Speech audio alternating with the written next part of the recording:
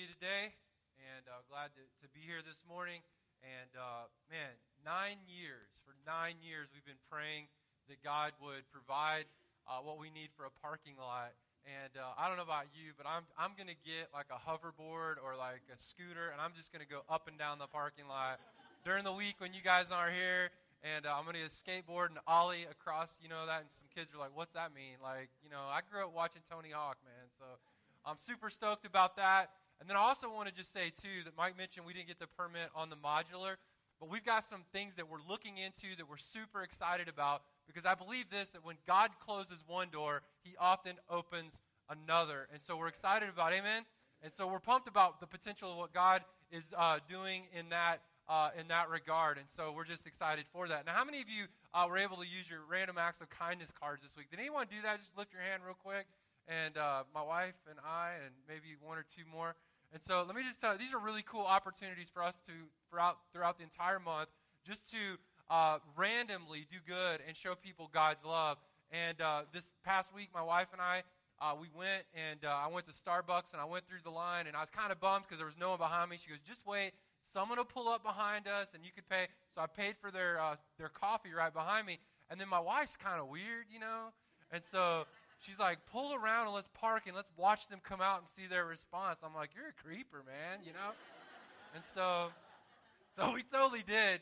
We pulled around, and this is kind of fun, And so let me encourage you to do that. Grab some of these on your way out, and let's try to be a blessing and try to change our world in small ways just throughout the week. We're in the book of Nehemiah, and for those of you that weren't here last week, for over 140 years, in this account that we find in the Word of God, while this is a historical account, it's obviously a biblical account. We believe that the Word of God is true. It's not a fairy tale. It's not a bunch of fables, but it's the historical narrative of how God is redeeming his people unto himself and restoring his relationship with him. And so for over 140 years, and this is a historical fact, you can look it up in history books, the walls of Jerusalem were laid in ruins.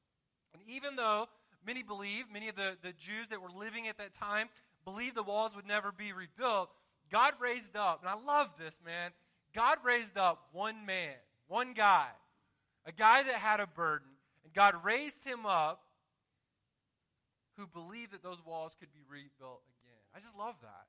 Because you might write this down today, but I believe that God takes ordinary people and he does extraordinary things through their life. God takes ordinary people and he does extraordinary things through their life. God transformed an ordinary cupbearer into a man that would lead this nation to rebuild their walls and to be restored in a right relationship with God. And what I find fascinating is we read this, and in chapter 1 last week, we learned that Nehemiah was the cupbearer to the king. Now, before you go and you think, hey, that's kind of cool, like he gets to roll with the king. No, like his job was to drink the wine before the king tasted it to make sure that it wasn't poisoned. Like, Like I'm not going on Monster.com looking for that job. You know what I'm saying? He was doing that job because his people were taken into captivity, and that was the job that was given him to protect the king. So if he drank the wine and the wine was okay, he got to live. If it wasn't okay, well, he was out, and the king knew that someone was after him. Now, last week, Pastor Mike began our series, and it was entitled Change Your World. And our goal last week was to inspire you toward your burden. What is it? What is that thing that God has burdened you for? What's that thing that God has made you passionate about, that just you want to change in the world? You want it to be different. And I don't know about you, but I like being around young people. And I like being around young people because they're not old enough to be around dream squashers. Can I get an amen on that? Because as we get older, we're around people that they're just cynical and they're critical, and they almost like, they lose their belief in what could be, right? And that's why I love going to Disney World, because it's where dreams come true, right? Amen? I mean, I love going. I remember the first time my wife and I, we went with our kids, and they were like 2 and 3, and like Tinkerbell, she comes out of the castle, and I mean, I know she's on a zip line, but it's still cool. I got tears coming out of my eyes, and I know, man, dreams can come true. We're in the middle of the day, they got the afternoon parade, and I'm watching the parade, and I'm like, I know, man, dreams can come true, But isn't it weird that somewhere along the line as adults, we lose our ability to dream? We lose our capacity to believe that a better foreseeable future could happen. And then we lose the ability to believe that we could be a part of that process in seeing the world around us become a better place. And so my hope today is to equip and empower you, because we're getting really practical in this lesson today, and we're going to find out how that we can turn a burden, a passion, something that we're inspired to do, into a ministry. Now, the year was 444 BC. The walls of Jerusalem had been down for 140 years. They were a people that felt hopeless, they were in despair, and they were very, very depressed. In fact, I believe they didn't think they could ever have the walls of protection again. They probably felt like their best days were behind them and that they were embarrassing God. I believe that probably some of you in this room today feel much like the nation of Israel did at this time, in that they were a reproach. Maybe they thought, man, we've really messed things up. And here's what they probably thought: God has totally abandoned us. And maybe you're in a place in your life right now where you're just like, man, God's abandoned me. I've made a reproach of my life. The walls of my life have come down, and there's nothing left for me to live for, right? But then there's this guy named Nehemiah who says, no. We serve a faithful, ever loving, and true God. Amen. And I want to introduce you to him again, and I'm going to use some different means to help to restore your relationship back to God. So one day, Nehemiah, who lived 1,000 miles or so away from Jerusalem, he asks his brother, and Mike talked about this last week, how are things in the homeland? How are things back at home? How's Uncle Ray and Cousin Susie? He's probably asking, it's Jewish names, and I'm throwing out some Southern names there, but you get the drift, right? Amen? He's asking, like, how the peeps doing back home, right? How are they doing? He's like, man, the walls are down. The gates have been burned. And this news, it devastated Nehemiah. Nehemiah was the cupbearer to the king, but God was burdening his heart to make a difference. God uses one ordinary person, and I believe this. Man, I'm so like, I don't know if you can sense this today, but I genuinely believe that God uses individuals to make a difference in the world. History tells us that. You look at the lives of D.L. Moody, William Carey, Billy Graham, on and on we could go today about men and women who changed the world, and God raises up one person at a time. And what's so amazing to me is that God uses broken people to help broken people. So God used this ordinary person. What you got to love about this story is that Nehemiah didn't do this based on his position. Nehemiah didn't have a position. No, in fact, God used him because of his passion. God didn't use Nehemiah because of his position. He didn't have it. He was an ordinary guy. He had no resources. In fact, he was a captive to the Babylonian or the Persian Empire, and so God burdened him. And here was a man who was wise enough to pray and ask for God for what he needed, and God resourced him to accomplish the task at hand. And God could do the same in your life. God could do the same in my life. And if you're taking notes this morning, what I hope you'll understand is this: to make a difference in the world, you don't have to be the best, you just have to care the most, right? You don't have to be the best, you just have to care the most. You have to have compassion. To change the world, you're going to have to see yourself as a leader, equipped and empowered by God. And so we want to get really practical today. And so what does it mean? What does it mean? Well, first of all, world change leaders, they define the mission carefully. They define the mission carefully. What is it that God is leading me to do? What is it that God is calling me to do? What is it that I'm burdened to do? What is it that God has given me a passion to accomplish in his name? Now, when Nehemiah was asked by the king, as Mike read in the passage today in verse number 4, he was able to clearly define, he was able to clearly articulate what the mission was. He knew individually and specifically and personally what God wanted him and was calling him to do. He was able to clearly say what God was leading him to do in that moment. And I just want to ask you today, and please note this today, just ask yourself this in way of personal application. Could you do that right now? If someone asked you, what do you need to accomplish God's purpose in your life or God's calling in your life, could you say, this is what God is calling me and this is what I need? Could you do that? I mean, if someone right now was to ask you at the drop of the hat, where's God leading you and what do you need, could you answer that question? And Nehemiah could do that. Could you define what God is leading you into? And I believe a lot of Christians just go to church. I believe they just go to church and they miss out on some of the best parts of being a follower of Jesus Christ. And here's why I believe that. Unlike Nehemiah, I believe that if you're bored in the Christian life, it may be because you're a spectator and not a participant, right?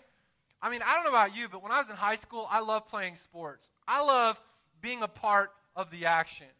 I'm not necessarily a fan of watching sports. I mean, I know some of you guys like to do that, and you probably think, well, back in the day, I could throw this ball over that mountain. For those of you who don't know, that's a Napoleon Dynamite reference, Uncle Rico, you know what I'm saying? Getting that in there this morning, right? And some of you live in the glory days. But if I'm going to do something, can I get an amen on this? I want to be in the action. I want to be a part of what's going on. And I believe that we lose interest when we're spectators rather than participants. And I think we need to get to a place in our life, in our calling, in our walk with God where we understand what is it that God is leading into me. Because I do believe this, that when God saved you, He simultaneously called you into the mission of God. So part of you being a disciple of Jesus Christ and part of you being a follower of Jesus Christ means that at the very moment that God saved you, redeemed you, and rescued you, and forgave you of your sins, He simultaneously called you into this incredible mission to point other people that are far from God and without hope back into a relationship with Him. That's what we're called to do. And so Nehemiah saw that his people, God's people, were discouraged and they were distressed, and so God burdened his heart to do something that would make a difference. And so God gave him a burden, and that burden was an invitation into the mission of God. It was an invitation into the extraordinary. Nehemiah saw something, and it just didn't set right with him. Nehemiah saw something, and he's like, man, we need to do something about this. And so many of us, we see things that need to change. We see things that need to be better, and I'm going to mention some of those here today, and yet we don't do anything about it. We don't lean in, and we don't become engaged with what God might be leading us to do. Nehemiah wasn't about, let me just say this as a caveat, this whole book, just from the offset, Nehemiah isn't about building a wall. You see in the book of Nehemiah, the first 6 chapters deal with Nehemiah building a wall. In fact, he builds the wall in 52 days, right? Now, there's 13 chapters in this entire book, and so from chapter 17 all the way to 13, it's all about, the rest of the book is all about the people of God and their relationship to God. That's what it's about. It's about what Mike talked about this morning, God's people being revived. It's about God's people being renewed. It's about God's people being restored. Because on one hand, listen, building walls and digging wells and feeding people, those are all good social things that we can do as a means to point people into a right relationship with God Himself. That's what the book of Nehemiah is all about. Nehemiah rebuilt the wall, but his purpose was to restore the people of God.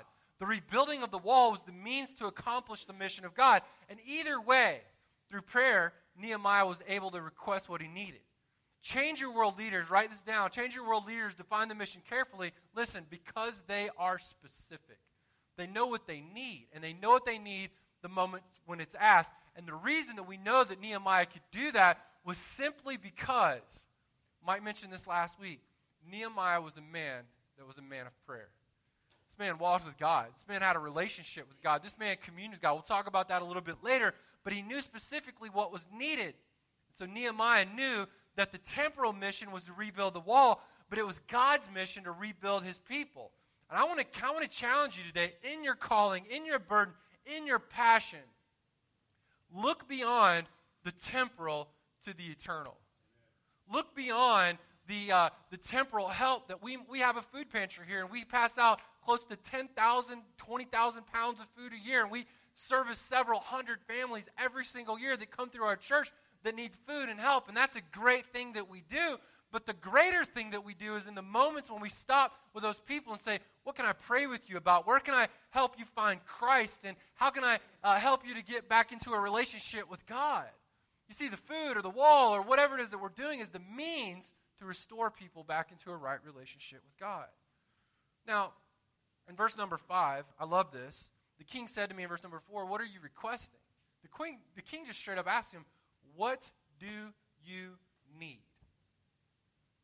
Nehemiah says in verse number 6 or verse number 5, he says, I want to rebuild the wall. And here's what I'm going to need to rebuild the wall. I mean, it's crazy. Here's a guy that's a cupbearer. He has no standing before the king. And I don't understand. I don't know if you guys understand this, but the king could have snapped his fingers and a guy would have come in and like chopped his head off, and it'd been in a day. Because Nehemiah wasn't even supposed to look sad or depressed or discouraged in front of the king. He was there in the presence of the king, and he was supposed to have a certain essence about himself. And that day he didn't. But when the king saw him, by the sovereign hand of the providence of God, he asked him, Nehemiah, what do you need? What are you so discouraged about? I'm burdened about my people. I'm burdened about this wall. And here's what I need in order to do what I think God's calling me to do. Now listen, after last week, you may have started to think about your burden. Maybe you talked to your spouse about it. Let me ask you this. Can you narrow your burden down to a crisp, clear statement and ask the question, what is God leading me to do? Can you define that? Now, I get we are here as a church, right? Not to gather for religious purposes and to dispense out religious goods. We are here as a church to point people back to Jesus Christ. Can I get an amen on that, right? That's why we exist. But ultimately, individually and specifically, how is God leading you in that overarching mission to accomplish what God has called us to do corporately as a church? And that's the beauty of the local church, because all of us are different. All of us are gifted in different ways. John got up here and sang today, you don't want me leading music. Can I get an amen? Like, that's just not my thing. You don't want Mike up here doing interpretive dance. That's not his thing, right? Right, amen? All of us, don't come up to me afterwards and be like, hey, Pastor, can we start it? No. We're not doing that one. Maybe, I don't know. What is God specifically calling you to do in the mission of God? What is he burning you to do? What do you see in the world around you that you're just like, man, that doesn't set right with me. I'm not okay with this. I'm not good with this. And we as a church and me as a follower of Jesus Christ who has the hope of the gospel, I need to do something about this. What is it that God's leading you to do? Recently, I had a couple in our church come to me, and this is bold. Comes to me and says, hey, we want to start a food pantry full-time in another location. And I didn't say how. I just said, wow, this is great. Let's pray about this. You know why? Because we serve the God of the impossible, right? And we know that God can do more than we can think or imagine, and I don't want to be that. I'm tired of wet blankets. Can I get an amen? I know Christopher Robbins just came out, and all of you know about Eeyore, right? Well, I don't know, Pooh. I don't know. Can we do this? No, man, we need some Tiggers up in this place. Maybe we do this. We got it. Let's do it. You know? We serve a big God. We serve a faithful God.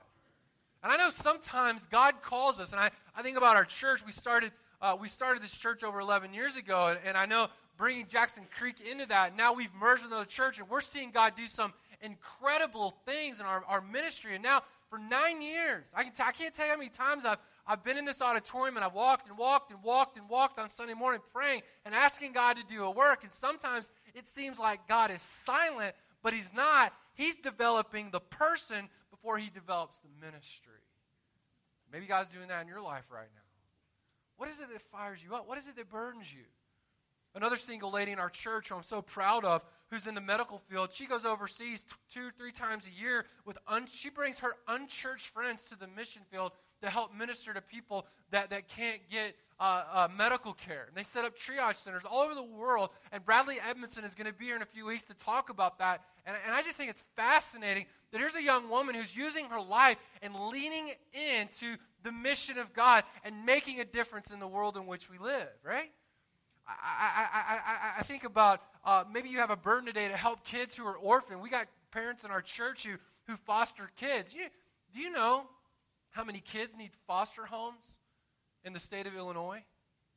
I mean, some of you got houses that, are just, I drove my kids by my house in Florida when we were on vacation back in June. And it was tiny. And I'm so super thankful that I had two parents that loved me and that provided for me, and I had a roof over my head, because that's all you need, right? But let's just be honest. Like, we live in a very affluent area. The household median income in Frankfurt alone is $100,000 a year. And I mean, I'm just wondering, like, some of us have rooms in our home where we could bring foster kids in. And what a great picture of the redemptive story of Jesus Christ, right? Because there are some who don't have a family that need a family, and guess what? You and I were in that same boat before we came to know Christ. In Illinois alone, there's 17,920 kids in foster care, and there's 3,347 of these children who are waiting. They're just waiting for adoptive families. Now, I want to tell you this. If your mission is clear, a 12-year-old can get behind it. If your mission is clear, a 12-year-old can get behind it, because this is key. If you can't define it, you can't do it. If you can't define it, you can't do it. So what is God leading you to do? Secondly, make your plans carefully. There's two principles in the life of Nehemiah that we see in these verses 6 through 8. There's two principles that we see, and the first one was this. It was specific. And I've already kind of mentioned this. But this is different from mission specific. This was the idea that Nehemiah had made some plans ahead of time before he made his request. He knew exactly what he needed. He knew exactly how he was going to ask. He was prepared for the king's question. Last week, Pastor Mike talked about this man's prayer life. He likely had spent considerable time praying and planning. I want you to note this. Wise leaders pray and they plan carefully. And I love the passage in Proverbs 16:3 that says, commit your work to the Lord, and your plans will be established. Now, sometimes I think those of us who are Christians tend to think, well, the planning process isn't very spiritual. I'm just going to let God unfold this thing right in front of me. And I believe there's sometimes that happens. And sometimes things move at the speed of God. But here's what I do know. God doesn't bless, and this is a good place for an amen, God doesn't bless lazy. God isn't going to bless lazy. He blesses the hands of the diligent. When you put in the work, God's going to bless the work that you've put in. Maybe you have a vision for the student ministry to help young men who may struggle to live in purity. Maybe you have a desire to help end sex trafficking in the city of Chicago. Maybe God wants to use your business to fund some of our missionary projects or a church planter for a year. And you think in your mind, man, that's kind of a great vision. I'm going to take that to prayer, and when you do, God's power is unleashed on that vision. But oftentimes when you have a burden like that, you look at it and you go, man, that's so big. I don't know what to do next. Where do I start? And I love what we see in this passage of Scripture because it's so intensely practical. Nehemiah's first step was a step of faith. That's it. So first of all, we see in this text, his request was specific, but his response was in faith. So for many of us, we have these grand visions, and we think, well, man, I got to do this, and I got to do this, and I got to do this. Oftentimes, the first step is a simple step of faith. That's all it was. Nehemiah had to entrust his life to God, and he had to get to a place where he's willing to ask the king, because he knew if he asked and he caught the king on a wrong day, it could cost him his life. And so he was willing to put himself out there for the glory of God, for the mission of God, for the thing that he was most burdened about in his life that he felt like God was leading him to do. His life, his work, his purposes were committed to God's purposes, and all of that was unfolding right before him. And that, my friends, is the reward of faith. I think about William Carey, and I know most of you probably don't even know who he was. Several hundred years ago, there was a pastor. He was a Reformed Baptist pastor by the name of William Carey. Historians call him the father of modern missions. It was a time in church history when missions was essentially non-existent. And what we mean by the term missions is that where one person goes to another country to plant indigenous churches that are gospel-centered churches. And so he went to his group of pastors that was kind of like his tribe and said, hey, God is calling me to go to India, and from England I'm going to leave here and I'm going to go to India. And they said, if God wants the heathen to be saved, he'll save the heathen himself. They're hyper-Calvinists, right? They didn't believe in missions. They didn't believe in sharing the gospel. This man was a shoe cobbler. He wasn't a pastor. He wasn't a professional church guy. He was a shoe cobbler. God called him to India. And for 8 years, he didn't see one single convert. And then after that, he began to see people come to know Christ. And he translated the Word of God into over 30 different dialects of the Burmese language so that they can know who Christ was and his motto in life. And you can seriously go to India today and trace the salvation lineage all the way back to the ministry of William Carey, this missionary, this great missionary. And he had this motto for life, and the motto is this: expect great things for God, attempt great things for God. Man, what would it be like if there was a church right here in this community that lived by that motto? Expect great things from God and attempt great things for God. And so you recognize that in your burden, in your calling, in your passion, that my next step is just going to be a simple step of faith. And I'm going to take one step at a time. You see, you got to clarify your plans, and often it means taking a step of faith. Nehemiah had to make this big ask from the king, and listen, it was risky. It was risky, but God rewarded his faith. I want to tell you today, the first steps of faith are often the most difficult, aren't they? The first steps of faith are often the most difficult. How many of you remember the day that you came to know Christ? The moment that you realized that you were a sinner far from God and you were broken, undone, unrighteous in the sight of God, and you knew you were sitting in a chair and you knew you're like, man, I'm lost. Like I don't know God. Like I'm not forgiven of my sins. I don't know if I have a home in heaven. And you took that first step of faith into the aisle and you grabbed me or you grabbed someone by the hand and said, hey, I need to know Jesus. That was a hard step, wasn't it? And I'm going to tell you, the whole life of a follower of Jesus Christ is followed by steps just like that, because the life of a follower of Christ is a life of faith. It's a life of taking one step, trusting God, not just with your eternity, but with your life. Everything, from your finances to your marriage, to how you raise your kids, to how you express your sexuality, and on and on and on and on. I could go today, but the life of a Christian is a life of faith. And the reason some of you are so bored in your Christian life, and the reason that you're so steeped into religion, is because you've stopped taking the simple steps of faith where God can be big and faithful in your life once again.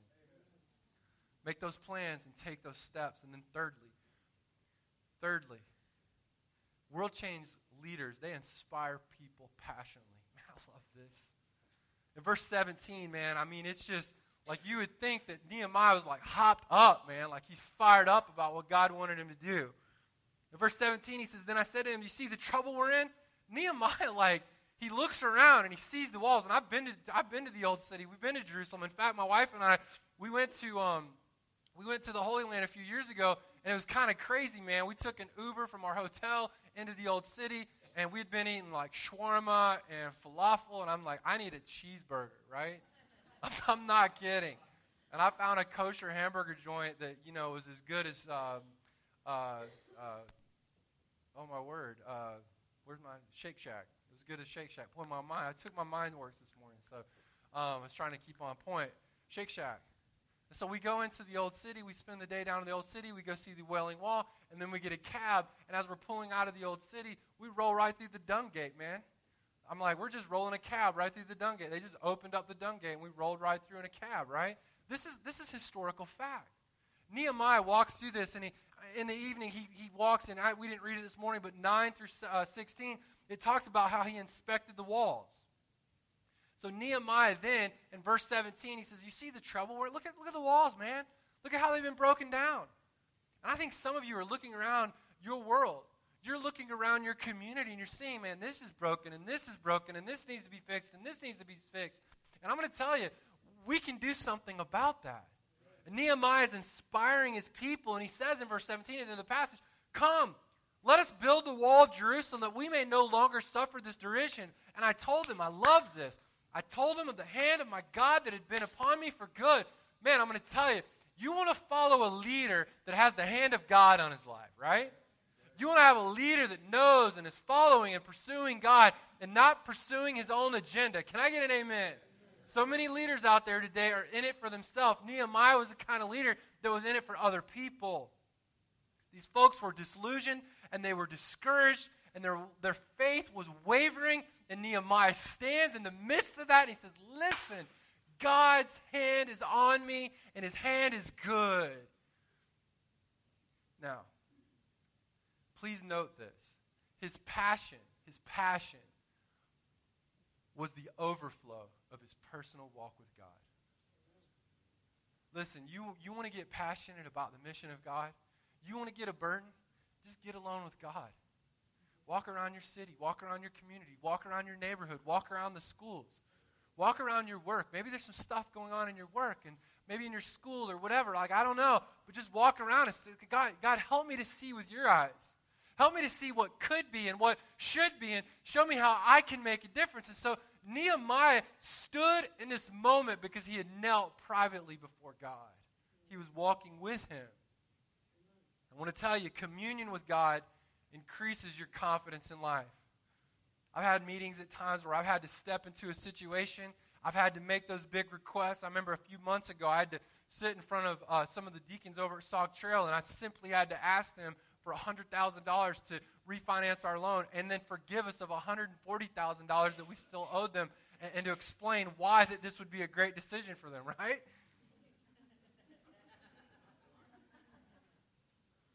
But I was able to do that because I'd spent some time walking with God. And I can go on and on and on throughout my life on moments where I had to stand and make a request. But I'd be remiss if I hadn't spent time kneeling before God, walking with him. Right. Nehemiah was able to inspire others because he was passionate about God's purpose and calling in life. Let me ask you this. Who inspires you? Who inspires you?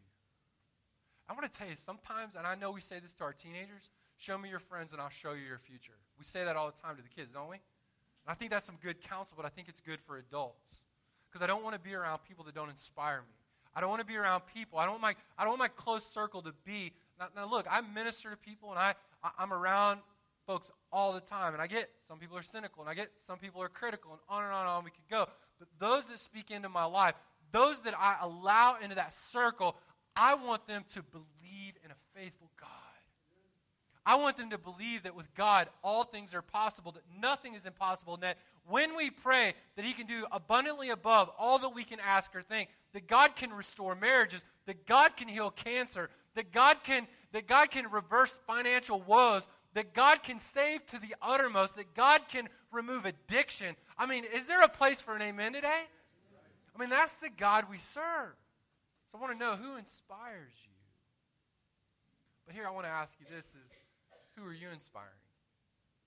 Who are you inspiring? If you were to